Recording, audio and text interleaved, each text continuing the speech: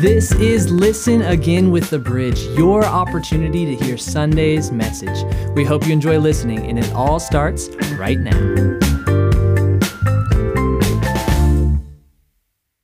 If you will, for now, will you turn to James chapter 1? And let's dive into God's Word today. James chapter 1, and we're going to begin reading in verse 1, where we were last week. If you'll notice the statement right above the paragraph that we're going to start reading, right above James chapter 1, you're going to see two words. It says, trials and temptations. Title of today's message would be Trials and Temptations. And that's what James is going to talk about. So let's read this, beginning in James chapter 1, verse 1. James, a servant of God and of the Lord Jesus Christ, to the 12 tribes scattered among the nations. Greetings. Consider it pure joy, my brothers and sisters, whenever you face trials of many kinds. Now, James is writing to his congregation that he had been scattered by the persecution. You can read about it in Acts chapter 8. They've been scattered all around, so he's writing to all of them. That's why he begins the letter with the discussion of dealing with persecution, trials, and adversity. And he says, consider it pure joy when you face trials of many kinds. Why? Because you know that the testing of your faith produces perseverance. Let perseverance finish its work so that you may be mature and complete, not lacking anything. If any of you lack wisdom, you should ask God, who gives generously to all without finding fault, and it will be given to you. But when you ask, you must believe and not doubt, because the one who doubts is like a wave of the sea blown and tossed by the wind. That person should not expect to receive anything from the Lord. Such a person is double-minded and unstable in all they do.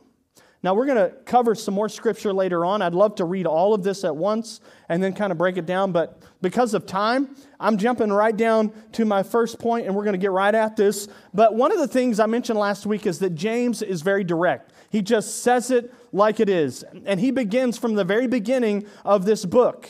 Verse 2, he's saying, hey, consider it joy not if you face a trial, but when.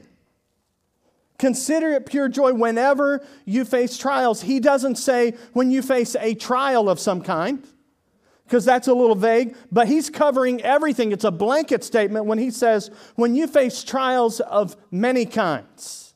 So that we don't hear that and go, well, I mean, he's not talking to me because my trial has to do with relationships. No, that means trials of many kinds. Well, he says, because you know the testing of your faith produces perseverance. Let that perseverance finish its work so that you may be mature and complete, not lacking anything. If you're a note taker, you can write it down. Otherwise, it's on the back of your bulletin. Point number 1, the trial is the path to maturity. The trial is the path to maturity. We need to see it this way. We believe there's going to be some good come from this. We're going to grow and we're going to learn. Now, I want to be very clear. James is not saying, okay? He's not saying consider our trials joy means that we're happy when we're suffering. Oh, good. I have a terminal illness. Yay! Let me consider that joy. That's not what he's saying. It means that we know God will bring joy through the trial and that He is maturing us. That's what we consider joy, is the fact that we're going to grow through this. So I want you to do me a favor. Just imagine for just a moment. I know there's a lot of people in the room, but I want you to look at me and I want you to picture that you and I are just sitting at a restaurant having lunch. We're at A&G, okay? That's a great place to sit down and have a meal. And something about meals just cause us, when you're sharing a meal with somebody, you just begin to share life, right? You begin to talk about life. Now, I want you to do me a favor, and let's just remove James. Matter of fact, remove God from the picture. We're just talking life, right? Nothing spiritual, just life. Wouldn't you say, again, we're just sharing life across the table, wouldn't you say that your past failures, mistakes, mishaps, wrong turns, have they matured you into the person that you are?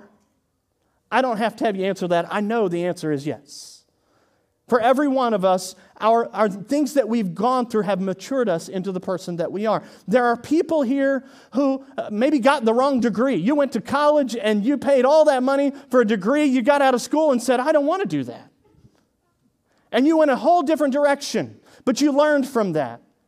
Some of you might have been in a relationship at one point and it was serious, maybe even got engaged, but somehow along the way, either you didn't see eye to eye, maybe the other person did something that really hurt you. Before long, you're no longer in that relationship and you're out of that, but when you look back, you're like, thank you, Lord, that I didn't wind up in that. You learn from those situations as hard as they are.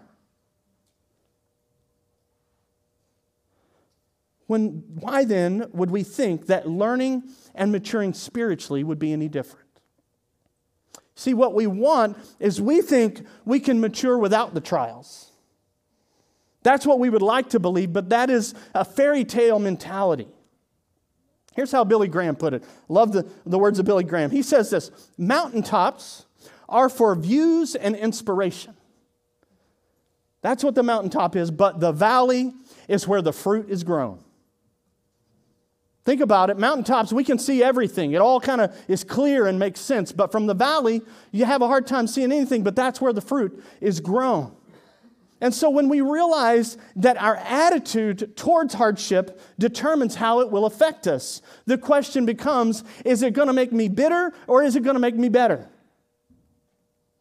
We have a choice. We can consider it joy when we face trials of many times. Now, I'm going to be careful with what I'm about to say because I could just offend every woman in this place right now. So I'm going to be very careful how I say this. Every man just got real serious. He's like, whoa, what? Chad, you're on your own on this one. I don't want any part of this. All right, I want you, I'm going to be careful how I say this. According to Dr. Mary Marnick, an article on the Mayo Clinic website, she says that morning sickness, while a woman is pregnant, she begins to have morning sickness, is a result of a fertilized egg being embedded in the womb. Any moms in here could say you experienced morning sickness. Go ahead. You can throw them up. Yeah. Okay. So morning sickness is basically that fertilized egg being embedded in the womb. But in that moment, it's not fun. I'm not going to make light of it. I didn't have to experience it. I'm thankful for that. I experienced it through my wife. But I am not making light of it. But there's something growing inside of you that later is going to bring you joy. Now, in the middle of labor, you're looking at your husband, and I've heard how many times have women been in that moment looking at their husband saying, you will never touch me again. But once that baby is there and they're having those moments, the joy that comes from a child, all of a sudden they're ready to do it again, right? Some of us are crying about the morning sickness, not realizing that growth is happening on the inside and that something beautiful is going to come out of it. Guys, what I'm really saying is next time you're in a trial, just say, oh, it's okay, I'm pregnant. It's all right. No, I'm teasing. Don't say that. Don't ever say that. The trial is the path to maturity. The trial is the path to maturity. Now look at verse 5. If any of you lacks wisdom, you should ask God, who gives generously to all without finding fault. So he's not blaming us. He's just understanding we don't understand. So we need wisdom in this moment. And it will be given to you. So number 2, the trial reminds us of how inadequate we are without God. It's reminding us of how inadequate we are without God. Now, remember, we're talking about trials, and there are certain trials that all the money in the world cannot fix.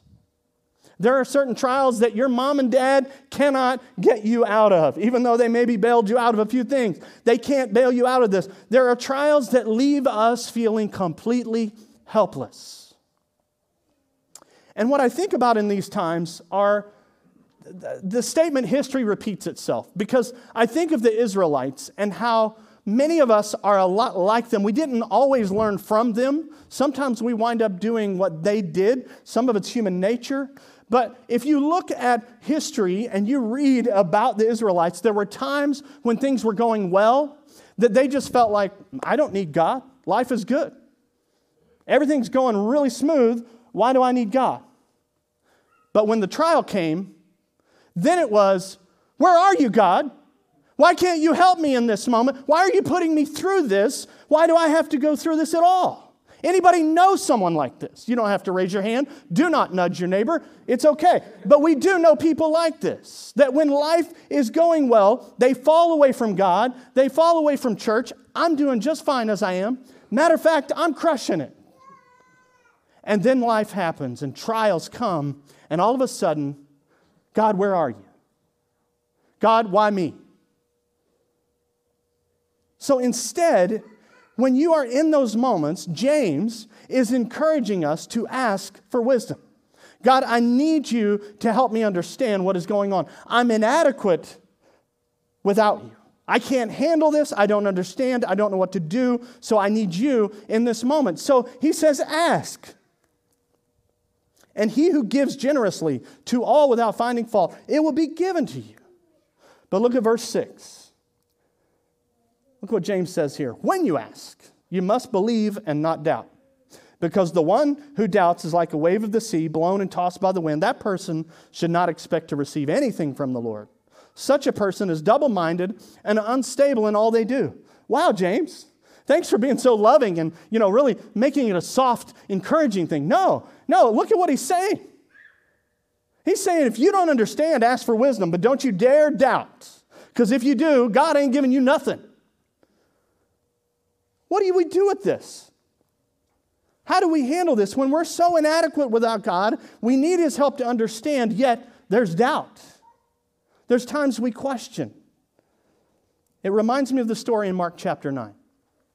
Mark chapter 9, the man who brought his son to Jesus, the man whose son was demon-possessed. Verse 21, Jesus asked the boy's father, how long has he been like this? From childhood, the father answered. It has been often that he was thrown into the fire or the water to kill him. But if you can do anything, take pity on us and help us. And Jesus' response, if I can? All things are possible for the one who believes. And what does the father say? Immediately, the father exclaimed. That means, he's very exuberant about it. He says, I do believe. Help me with my unbelief. Anybody identify with this? I do believe, but help me with my unbelief. I believe that I'm going to mature through this trial. I believe God's going to help me through it, but there's a part of me that still questions and doesn't believe. So what happened to the boy? Did Jesus say, well, you didn't believe enough, so I'm out? No.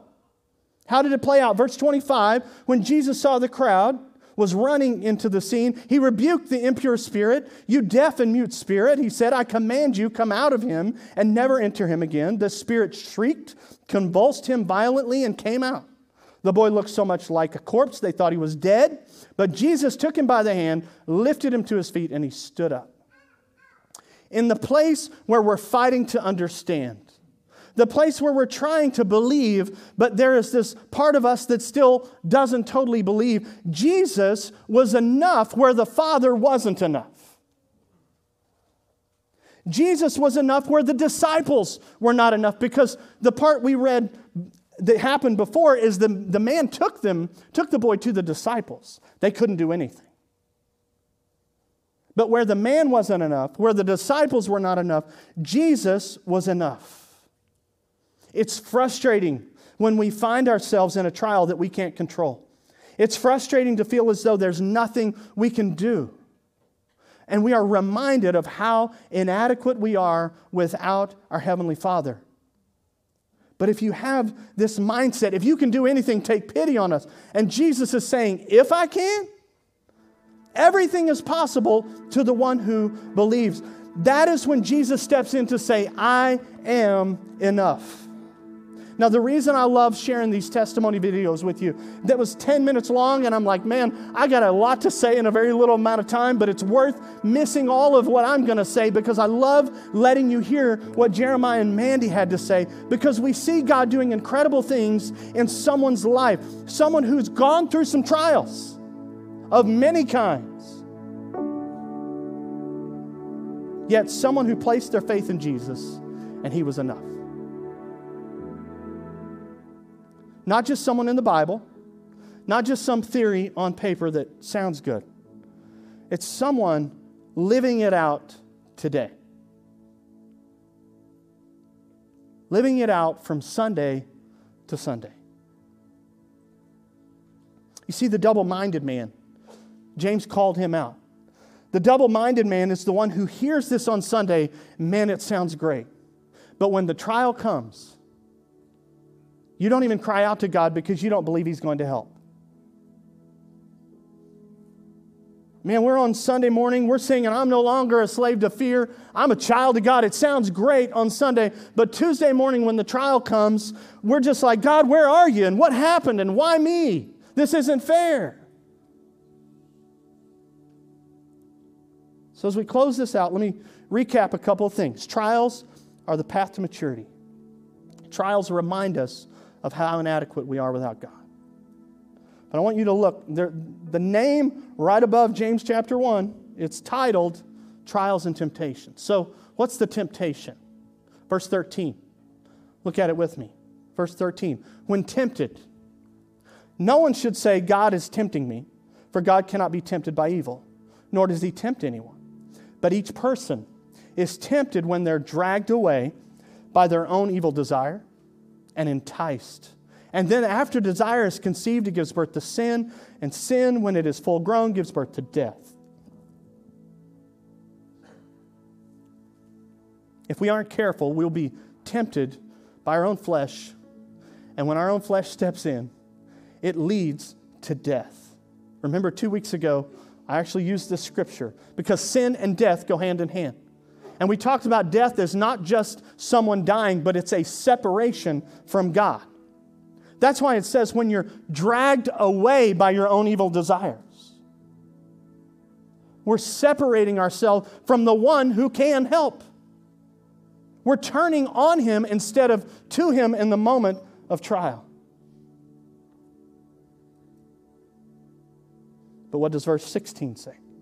Verse 16 says, don't be deceived, my brothers and sisters. Every good and perfect gift is from above, coming down from the Father of heavenly lights, who does not change like shifting shadows. I love this because the attention was on us in verses 14 and 15. Don't be tempted by your own evil desires, dragged away by what you want to do.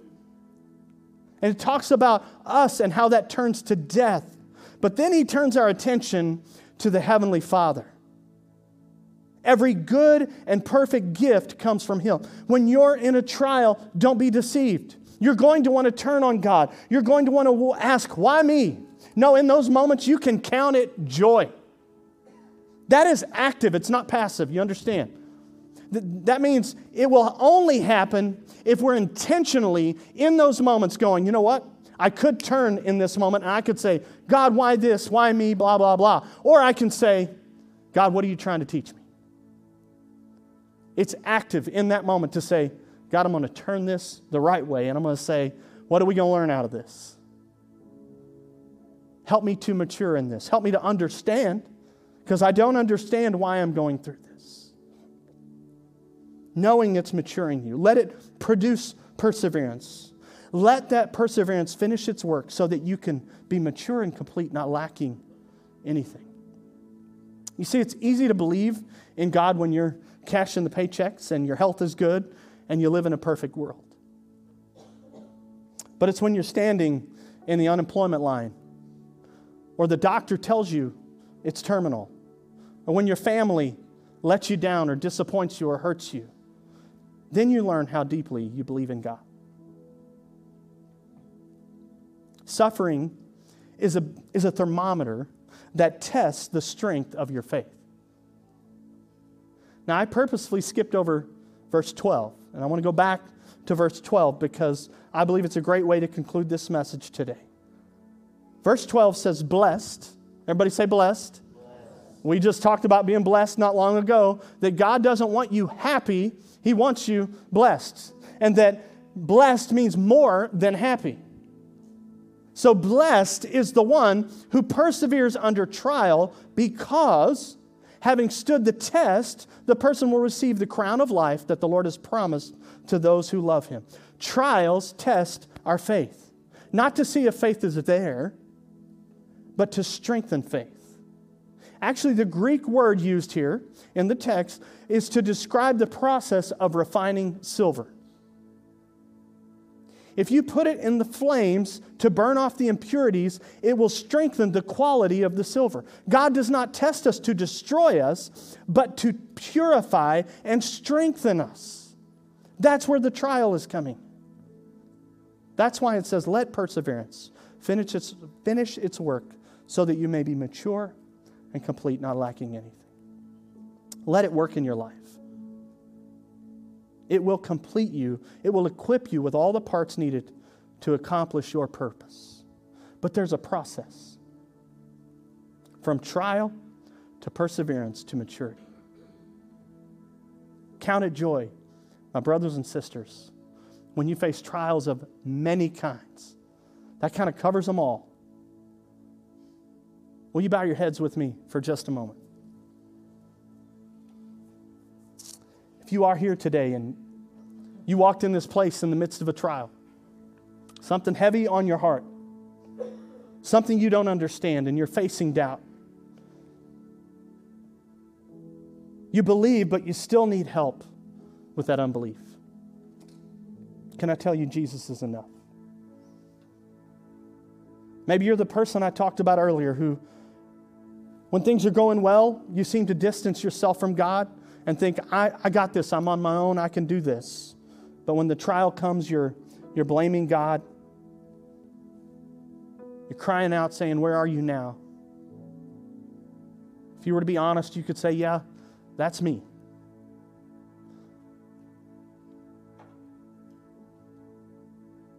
I want you to remember the words of that man, bringing that demon-possessed boy to Jesus. If you can, take pity on us and help us. And Jesus is saying, everything is possible for the one who believes. Jesus is enough. And every good and perfect thing comes down from the Father of the heavenly lights. The same Jesus that was there that day for that man is here for you today. Father, help us with our unbelief. Help us in the moment of trials, in the times when we don't understand, that we would turn to you for wisdom, that we would ask for your wisdom and for your understanding, and to consider a joy the fact that we're going to become stronger, smarter, closer to you because of the trial we're going through. There may be a temptation for us to turn on you, but I pray that we would turn to you in those times and that we would see that Jesus truly is enough. Where we are inadequate, He is enough.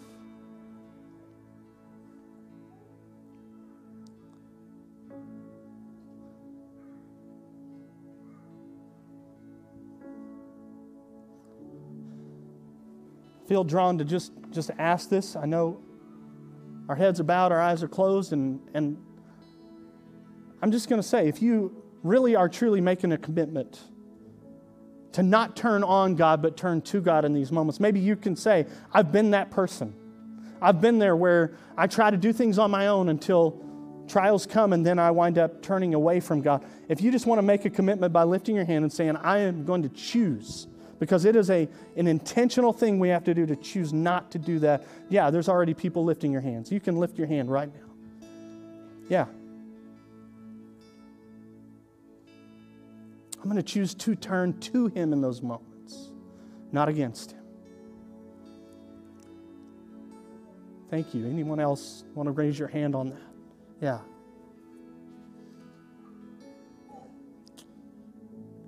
Anyone that's facing a trial and you say, Chad, I just want you to lift a prayer up to me right now, for me right now. Anybody in here want to raise your hand and say that? Yep. Okay. Father, you see every hand that was raised. And I pray that you would do what only you can do. I thank you that you're enough. It's easy to say that. It's easy for us to hear that today, but God, it's Tuesday morning and it's Wednesday afternoon. It's those times through the week where we aren't sitting in church that we truly need you. And I pray that you would be enough in those moments, that we would have the faith to turn to you in those moments. Not looking to someone else for advice, not looking to someone else to complain to, but God, that we're turning to you and crying out to you for help, for your wisdom, for your understanding. And God, to understand that you are enough in those moments. I pray that you would be that for each one of these that have lifted their hand today. Thank you for those who made this commitment. It's in Jesus' name we pray. Amen. Amen.